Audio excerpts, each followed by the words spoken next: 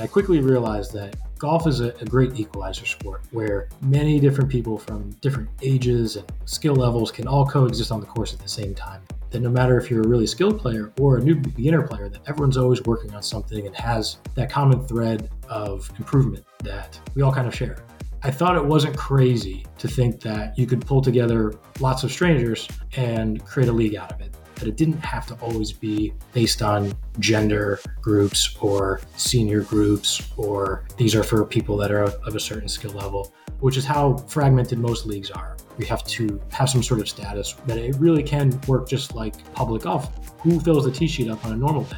If you can just organize those people that regularly fill up the tee sheet into organized games, that really would resonate. At the most fundamental level, what Twilight Golf is taking the folks that normally want to play during those hours and trying to structure it where there can be a reason to keep coming back. Welcome to the Mod Golf Podcast, where we speak with the influencers, disruptors, entrepreneurs, and innovators who are shaping the future of golf. If you're a regular listener, welcome back. If you're new to the Mod Golf Podcast, thanks so much for joining us. And if you enjoy what you hear, please subscribe to the show to learn about our upcoming episode, listen to some previous ones, and to enter our latest Mod Golf giveaway contest. I'm your host, Colin Weston, and today my guest is Nick Conrad, who is the founder and general manager of Twilight Golf Association. Twilight Golf Association, or TGA, is dedicated to organizing recreational leagues and outings for adults of all ages and experience levels at over 300 golf courses, and growing from what I understand, and their facilities across the U.S. So with that introduction, Nick, hey, we met each other in Orlando there about, what was that, almost a year ago, 9-10 months ago. So good to see you, even though it's virtually looking at you here, but it's good to see you again. So welcome to the Mod Golf Podcast, Nick. Thank you, Colin. Yeah, it's great to see you too. Thank you for having me on. Absolutely. So to pick up our conversation over breakfast at Denny's in Orlando at the PGA show, let's kind of continue things. I'm sure lots has happened with Twilight Golf Association since we last spoke. I'm excited to hear about all this and share with our listeners about what you've been up to, your entrepreneurial journey, the acquisition as you become part of the Golf Genius software team under that umbrella with Twilight Golf Association. But hey, I like to start it off with a couple of icebreaker questions to kind of keep it light here. And the first one I always love to ask is your connectivity to golf. The first time you ever picked up a golf club, Nick, how old were you? What was that like? And also the power of invitation. Who invited you and introduced you to the game? My very first round I've ever played golf was I was invited on a weekend afternoon by one of my high school best friends. He had just called over to our house and asked if I was available, that we could go play golf. And he had his dad's set of clubs that we could share. We can go out and play in the park. So I would say my first experience was extremely green. I truly arrived at a place called Bailey Golf Course in Toms River, New Jersey. Totally green and not knowing any of the etiquette or any of the real nuances of golf other than what I had maybe picked up at the driving ranges and miniature golf and things like that, right? Which I think is probably a lot of people, is that you piece together what you know at miniature golf with what you do at the driving range and put those things together, and that's golf. What stands out most about that round, which set me on an interesting path with learning the game, was I remember just very quickly after check-in, we're out on the fairway and I'm learning as I go. And I'm being told that the irons, right, which is something you don't use at the driving range that much, something along the lines of the numbers on the irons correlate to how high the ball goes. Right. That's kind of how I was interpreting it, right? So it's like the 9 iron, that's going to be a really high shot, and your 4 and your 5 iron, that's a lower shot. I do vividly remember quickly picking up on the idea that hitting the ball high seems risky, and hitting a bunch of 5 irons probably from inside 100 yards. And I remember walking away from that round thinking, gosh, I was overpowering that course. I think I actually am pretty good at golf. It's really more of just I got to figure out this club head speed and things like that. It was probably a really dangerous round for everyone that was out there on the course with me and my friends who also, again, didn't really know. It was just we had a couple sets of clubs that weren't ours that we were playing with. So I remember walking away thinking that I was competent. A few rounds later, I was invited to an outing once, and I remember feeling really embarrassed. After doing that a few times, someone had asked the age-old question, are you good at golf? It's such a part of this game and the sport that people really don't ask that about other sports that much. Someone says, are you good at the other sports that you play? And right. I had said yes. And I remember being the butt of the jokes afterwards at the lunch. And gosh, Nick said he was good and he couldn't do this or do that. It motivated me in two ways. It motivated me early on saying, one, don't ever say you're competent in something if you have no barometer of what that is, right? So be very careful of how you present yourself or saying that you know how to do something if you really don't know. And then secondly, it motivated me. I said, I really want to actually learn how to play golf well. Seeing people actually that knew what they were doing was fascinating. See shots being hit well. That's why people love going to tour events. It's so enamoring. And so I knew that at some point I wanted to learn how to play really well. And at that stage of my life, it just wasn't a part of my life at all. So I didn't have the time to sacrifice to dedicate to get better. But that criticism, that time being found out that, no, you're not very good at this, that was very pivotal. Yeah. From what you just mentioned there, Nick, it sounds like you and I have a very similar golf history, at least starting the game, in the sense that I didn't grow up around a golf culture. No one in my family plays. It wasn't really part of what we were doing. I played a lot of sports very competitively, all team sports. I had a similar situation. Although I was younger, there's someone on the street, kid and his dad played, and they invited me out. Never swung a golf club before. My dad had these old clubs I don't think had been used in literally 30 years. Like the woods were actually wood. That's how old they were. And I think I was around 9 years old or so. And I remember going out there, not knowing what I was doing, just a 9-hole course just outside of Toronto where I grew up. I remember this guy yelling at me because on the fairway, they hit the first shot, not very well, probably missed a couple of times. And I remember this as a kid taking the ball, picking it up, and then putting the tee down, putting it in the ground in the fairway, and then hitting the ball. And this guy screaming at me that, oh, you can't do that. Just very intimidating even at that age. It's like, wow, this is not only hard, but it's kind of scary. So having great first experiences, sounds like your buddies were a little more tolerant with you your first round of golf there, hitting your 4 and 5 irons around there. But I really find this fascinating. I really want to dig into this with everything you learned there at the beginning of your onboarding of golf and how that's informed you with Twilight Golf Association. But I do want to hold off on that piece for just a moment because I've got one more other question I want to ask you here as a bit of an intro. And I've been asking this question lately, and I love the responses I've been getting with this. Quite often we ask, what's the best job you've had? Or what is something that's really positive that you've done and what you learned from this? I've flipped the script on this one and want to ask you this question, Nick. What is the worst job you've ever had in your life? Whatever age that was that you consider. And with that, what positive takeaways do you have from that worst job experience? The worst experience I had, it was a work-study job in college that I had signed on for. It was working at an on-campus pizzeria that was offering minimum wage, and it was offering work-study shifts in 2-hour increments. I needed to work as soon as I started with school. So I took the job. I filled out all the initial paperwork to show up. And infamously, which amongst my roommates and those who know me, that was the only shift I ever worked at that place. And I came home that night at probably 10 o'clock at night after that 8 p.m. to 10 p.m. shift. And I said, I'm not going back. When I first arrived, they had said, well, there's a few more pieces of paperwork. You have to go photocopy some things to get direct deposit to get paid. And you need a copy of this and that. And that was on the other side of campus. And for those 2 hours, I said, this shift will be on the house. I quickly realized I was in a work environment that I didn't want to be in. And I think that was probably the lasting lesson. I actually had worked in pizzerias before growing up in New Jersey, which is why I applied for the job in the first place. It was a familiar place for me to be a server. And it was that first impression that I very quickly realized how I was spending my time.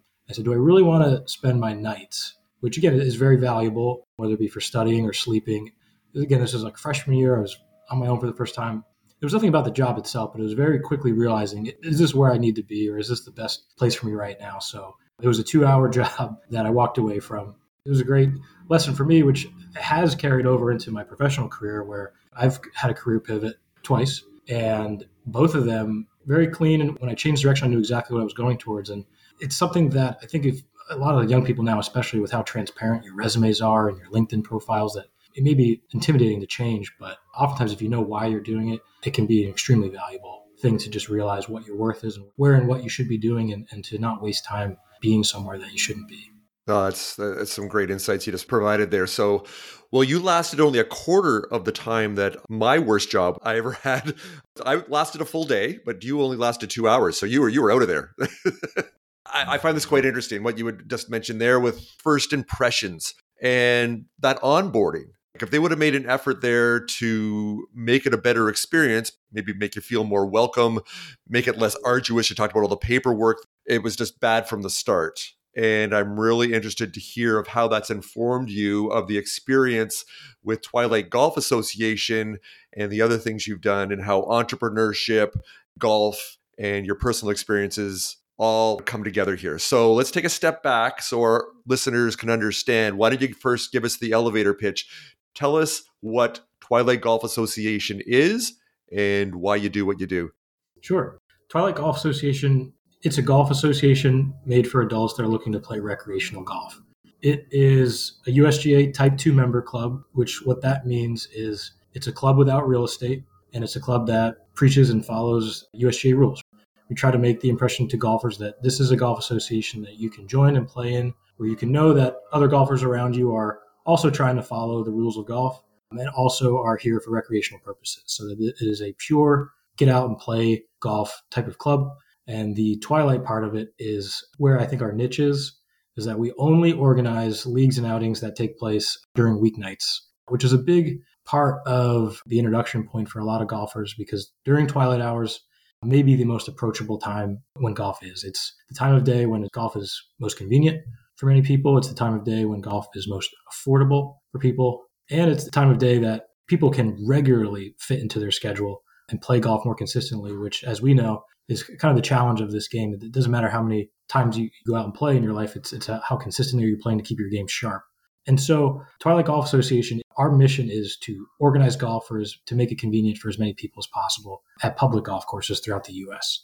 I do it because I was that person that was looking for a unified, very agnostic club that didn't have to be a certain age, didn't demand me to be a senior, or didn't demand me to be a man or a women's group, or have to have some sort of handicap to be a part of it. Myself and a few of my really close friends who are now business coworkers of mine, we wanted to create the golf association that would be most open arms to the most people, to just give that entry point of here's an accessible way to play golf with no frills. There's no gambling, or we keep score for structure purposes, but you really don't have to feel any sort of way about the competition. It can be as little or as competitive as you want it to be. That's what we've been trying to build for the last 5 or 6 years is what is the golf association that can give people an open structure to play more regularly.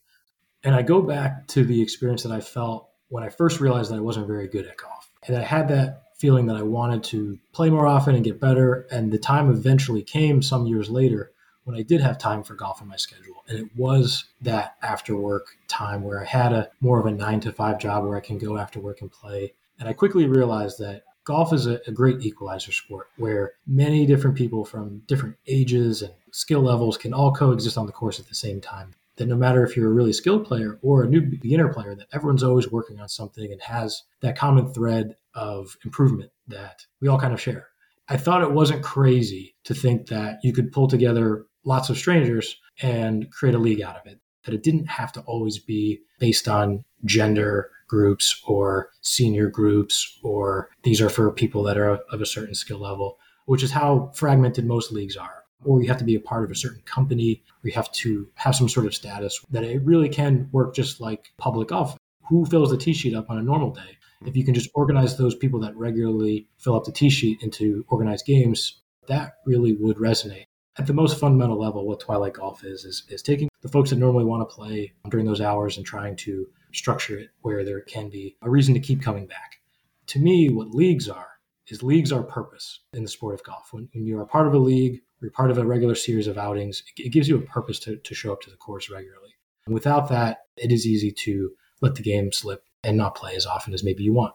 Yeah, well, I certainly know that myself for many years of not playing as much as I wanted when my kids were younger. Didn't have a lot of friends that played. I was always organizing it. I was the social coordinator and I just hated it. It was like herding cats, only playing 4 or 5 times a year. The guys I were playing with, they're good friends, but they weren't very good. So I wasn't getting any better. So now I love to surround myself with people that are quite good, and I do. And I'm not intimidated by that anymore. I actually learn from them and I'm getting better. But I find this interesting to circle back to a couple of things you said there, Nick. Sounds like you were suffering these pain points, all the things you mentioned that you wanted in a league and those barriers to you playing more golf and creating that sense of community that didn't have an exclusionary component to it, truly making it open for everyone. So it sounds like you were creating, as we talk about in the startup space, you were creating a product or a service or experience, is you're creating personas. Is like, what is that person? What is the demographic? What is the quality and quantity of their life? And what are their fears? What are their wants and desires? So it sounds like you were that person and expanded that out with your friends.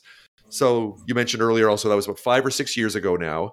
To expand on that, when you had the idea, as we know in entrepreneurship, an idea is one thing, it's 0.001% of the effort. It's about execution and how do you then get it off the ground and deliver that. What was your next step there? How did you get started with Twilight Golf Association? It sounds like at that time, it wasn't necessarily technology that was the most important thing. We're now with what you have with your partnership and acquisition that happened a year or so ago with Golf Genius Software to help propel you forward. We'll talk about that in a minute. But yeah, let's step back. Tell us about that. You had the aha moment during a rain delay, but what are the early steps? What did you do first to create, as we call, a minimum viable product, or even a pilot or a test or an experiment? What did you do first to see if this was actually A, something people wanted, and B, ultimately, is this a business? Will people pay for this, that this could be a sustainable business model?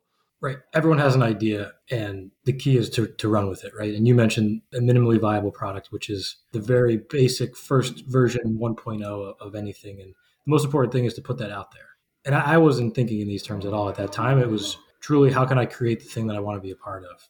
The very first version of Twilight Golf Association began at 3 area courses nearby to me, where I took the time one summer to talk to the head professionals and the general managers at each of those courses to figure out the problem of why isn't there more programming or more options to golf for someone like me who continually comes to your courses after work. I was inundated with other options to play: adult basketball or flag football, volleyball, softball leagues. But for golf, it's the one sport that seems like no other business or no other recreation entity wants to touch. And as we know, it's a complex business. It's a complex hospitality entity where there's a lot more factors involved other than just renting a field or renting a court for the night. And so I realized that there was a missing piece between those who run golf courses and those who want to play at them. If you want organized play, there has to be somebody willing to do it. That very first year, it was just a matter of, let me create a league first that I can be a part of and play in. And let me also see if I can create that for other people, being that there's got to be a lot of other people just like me who wish there was something a little more encompassing, something very basic that didn't demand tons of time and energy. And I created it locally.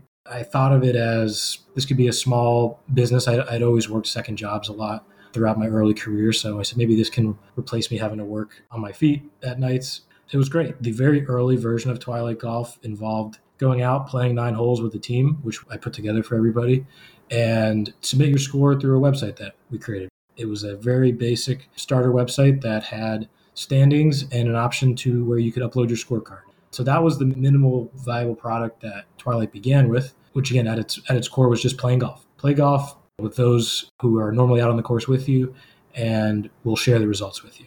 Gotcha. Over time, I really was inspired by the adoption of it. But yeah, I remember the very first person that signed up and that feeling of, oh my gosh, someone wants to be a part of the same thing that I'm thinking of too. And I had the idea that this has to look great and this has to seem like a real golf association.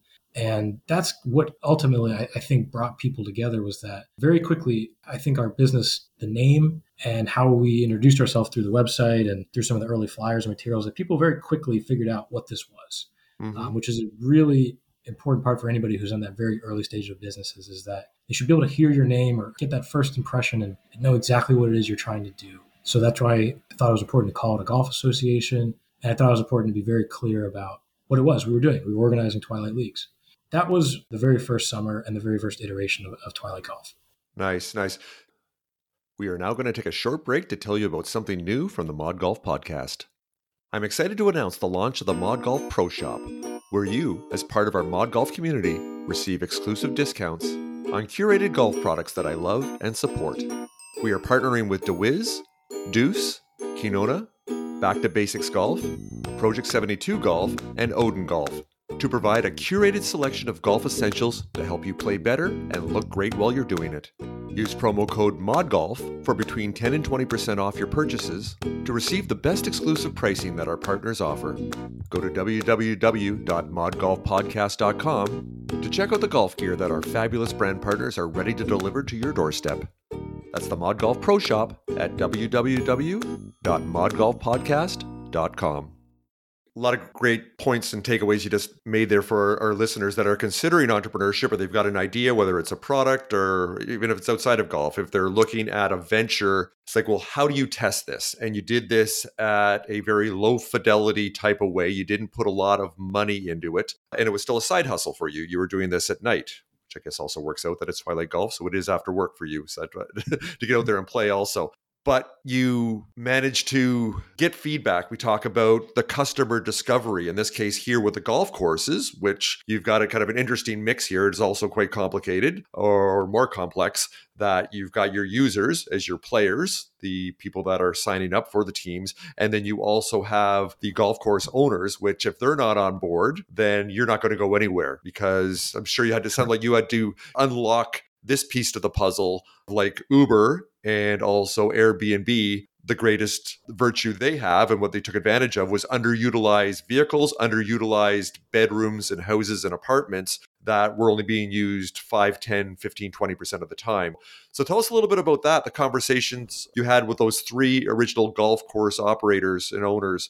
Because I'm sure they say, no, we're full here. We've got our tee sheet. It's maxed out. We really don't need this. So what was the value proposition you presented to them of why would they want to jump on board with Twilight Golf Association?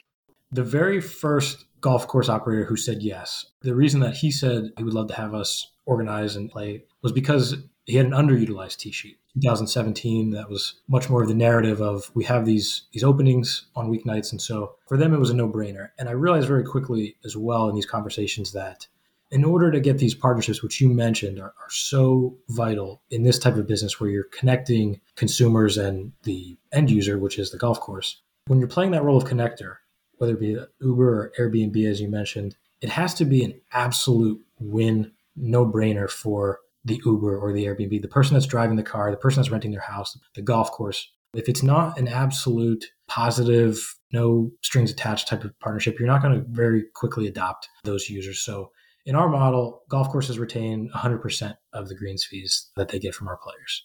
Twilight Golf, which we have not mentioned yet, is a membership-based club. So people do pay a membership to join each season, and then they pay the golf course the full normal rate that they would play otherwise if they just showed up to play at that given time. So for them, it was initially filling tee sheets. And for them, it was initially how they could maximize their food and beverage, other social things around their course. If people are part of social groups, that's something that gives them more of a reason to stay afterwards. When people come out and play as singles and solos, there's much less of that. Those were kind of the 2 early indicators of, yeah, this would be good to have a group or a league here. And for them, it was, again, pretty much no risk. If I was telling people that there would be golfers coming, that they'd be paying the full rate, and that they were members, and which was part of the, how do we know they're going to show up, is that, well, they've all paid a membership to be a part of this. So we're fairly certain they're going to have great attendance. That was the initial feedback from those courses, is that we would love to have you fill our unused times. Love this. So that's just a key point you just made there, that as an entrepreneur, someone that's creating something, and when you create it, it's your baby. You fall in love with this thing, sometimes too much. And sometimes you don't want to share it with people because you don't want people to maybe tell you your baby's ugly. You don't want to hear that, but you've got to get it out there and get that feedback. Don't try to sell, ask questions and see where their pain points are and where the opportunities are. And there may be some that reveal themselves that you didn't even know were there. And that's such a key that you mentioned there for you to kind of figure out how this can operate as a business, where you're adding value for all of your users, for all of your partners, for all of your customers.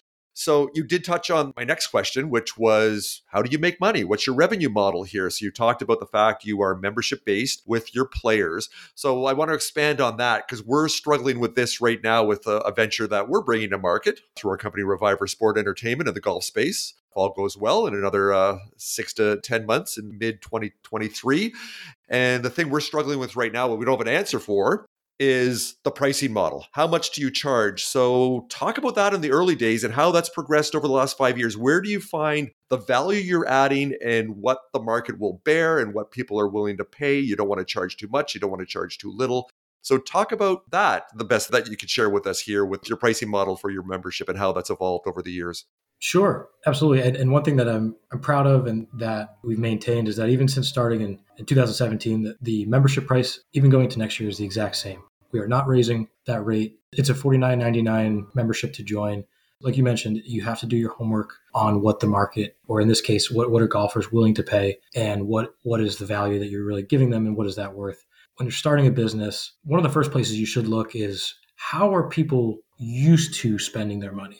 I think it's difficult sometimes to try to reinvent a new way to spend, maybe some model that's not out there or some other new way to come up with revenue. In my case, I was really looking at how do people like paying and how do other successful businesses create their revenue stream? So I mentioned recreation sports before, adult softball leagues, and they all come with some sort of membership to join. That was the first component of this, is that people are willing to pay a membership to be a part of something for a certain period of time. The second part of it, which I think is critical, at least in our current model, is people are used to paying golf courses at the counter, or they're used to paying their golf course. There's a lot of ways that we could have gone in doing this. We could have collected the payments up front ourselves, but it's a comfortable way that people are used to, and they feel like they're contributing to their golf course when they're paying at the counter. They know where their money's going. They know that this is what it costs. It's very transparent of what it is on their website.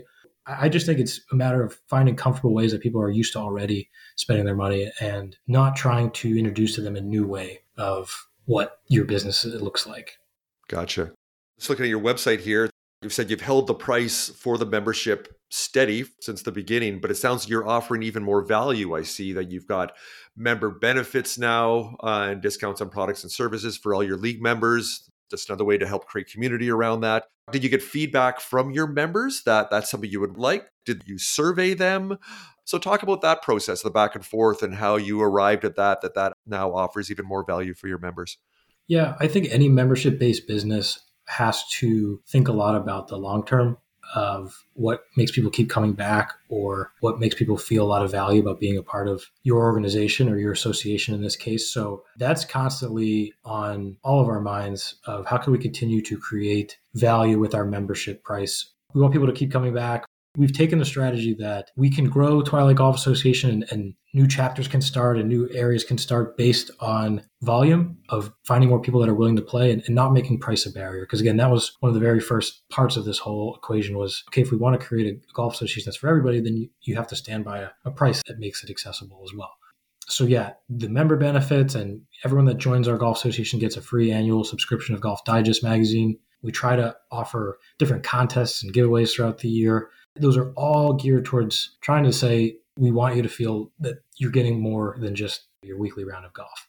Golf Genius was a huge value add when we first joined on as a customer of Golf Genius. In the very early ongoings of Twilight Golf, we would give away tailor-made hats or golf balls as part of your membership. It quickly became a very big logistical undertaking.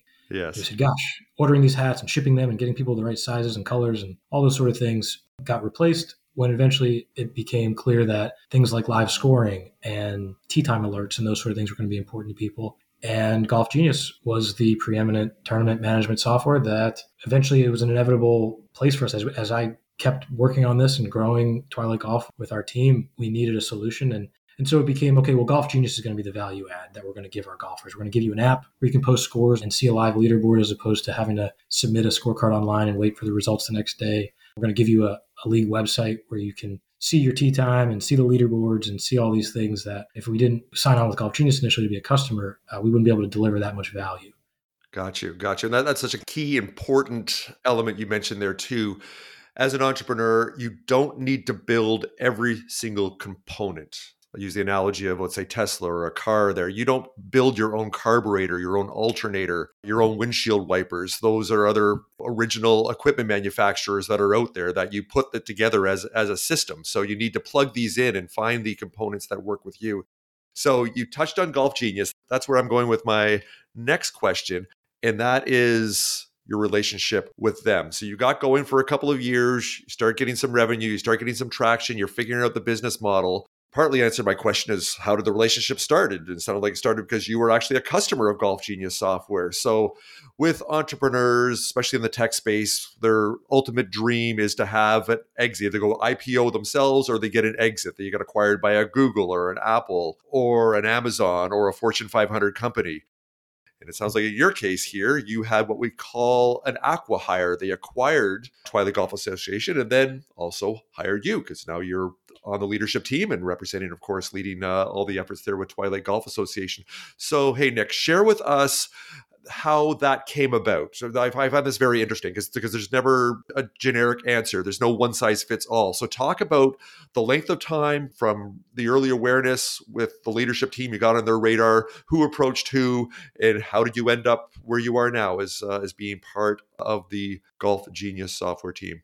It was almost 2 years ago that we received an email from Mike and Chris, who we had never had contact with before. mostly because Twilight Golf was one of over 10,000 customers of Golf Genius. So we really had only experience talking with some of the Golf Genius account managers and sales staff. And I believe what initially got us on their radar was that we were surprising them as a customer of how many rounds were being posted through our account. They do track a lot of metrics of which customers of theirs are using the most bandwidth of the software, which customers are sending out the most emails, which customers are sending out the most text message alerts. And I remember in some of the early conversations was that you guys are sending thousands of emails and thousands of text messages. What are you doing? What is going on here? Yeah. They were curious. I generally think Mike and Chris were just very curious about what Twilight Golf Association was and how we were supercharging their software and what we were using it for. Several months later, we had met, and several months after that, we discussed. And I think it became apparent to them that we were solving a problem that they were interested to work more on, which is somewhat of this managed service idea, which is any software company is like providing a bus to their customer, providing them with tools to be able to help their business. And what Twilight actually does for golf courses, it's also providing a bus driver. It's providing somebody that says, even if you don't necessarily buy the software or know how to use it, we can also provide you with somebody that will run it for you and still accomplish the end goal, which is manage tournaments, outings, and leagues at your golf course, which, especially for public courses, that's a focus for Golf Genius of trying to find more ways to help improve public golf course operations. As we know, a lot of golf courses are, especially public courses, are run by municipalities. They're run by townships and places that maybe are technologically still behind in a lot of ways. We've all seen golf course websites. They're not invested in technology as much as maybe a private club where the demands for better technology are there. So that was really, I think, the early genesis of how can Twilight Golf help Golf Genius serve golf courses better by being the bus driver for our software. We eventually came to terms that it would be best if we were just a part of their staff, and that if everyone that had been a part of Twilight Golf Association was a full-time Golf Genius employee, that we could continue running the Golf Association the exact same way that we have been, which has been great over the past years, that we haven't changed anything at all, but that we're just able now to serve more golf courses, again, by delivering them a managed software service that otherwise they may never have invested in because of whether it be cost or usability or just that they're not at a point yet that they're willing to invest in software. Gotcha. And I guess you've managed to cut your costs because you don't have to pay for your tournament management software anymore now, do you? That works out well. Yes. Love what you said there. This notion of first you need to nail it, kind of figure it out, and what you did the first couple of years with Twilight Golf Association, and get that traction and build up the value, and then you scale it, and you scale that through partnerships. And it sounds like your partnership with Golf Genius software is first getting you access to all these other golf courses that they've built relationships with, and also the tournament software, and how both of you, the synergy it seems like you have there, you're just getting started. So this is exciting stuff. It really is. So, hey, I have a lot more questions I want to ask you about where you are now, about the future of Twilight Golf Association, where you see the opportunities, and dig a little more into some stories of some players. But I'm going to hold off on that. I'm going to show some restraint for a change, which is odd for me because usually I have a difficult time doing that. But I'm going to hold off because you and I are going to jump on a video call for another conversation for the Mod Golf YouTube channel, and we could talk about all those other things. So I really encourage our listeners to jump over there to become viewers also, to kind of hear the second part of this story that we're going to talk about the future of Twilight Golf Association and where they're going and all those good things. And I do, as always, in the show notes, I'll have the link down for our YouTube video on there also. But to finish up here, Nick, hey, why don't you let our listeners know where they can learn more about Twilight Golf Association, where they can perhaps sign up for next year if they want to get involved and join a league? Sure. Our website is twilightgolfassociation.com, which is a directory of and a place where you can find all leagues that are active for winter, spring, summer, and fall. And then you can also find information about us on Golf Genius's website, which is golfgenius.com. Nice and simple as that. I see that you're over 300 plus golf courses right now in the US. You're not into Canada quite yet or anywhere else. We'll talk about the future and expansion later on. Like I said, we'll hold off on that for our video conversation. Yeah, for all of our Canadian listeners, of course, I'm up here in Canada. Fortunately, won't be able to enjoy the benefits and get into league with Twilight Golf Association quite yet. But hey, jump over to our YouTube channel and find out from Nick what the plans are in the future. So hey, Nick, why don't we end with that? Thanks for the conversation today. I really appreciated this. Glad we managed to follow up from our breakfast at Denny's there. And hey, maybe we could do breakfast again in Orlando when I'm there. Hopefully you're there again, and we can meet up for another omelet. That would be great. Sounds good. So hey, Nick, thanks for joining me today with the Mod Golf Podcast. Thank you, Colin. I really appreciate it. So that's a wrap for this episode of the Mod Golf Podcast. If you enjoyed this conversation about entrepreneurship in the golf industry, you can find more compelling episodes on Apple Podcasts, Spotify, Google Podcasts, Stitcher, or wherever you like to listen in. And don't forget to subscribe to the show on our homepage to hear about upcoming episodes and to enter our latest golf product giveaway. I'm your host, Colin Weston. Thanks very much for joining me. Bye for now.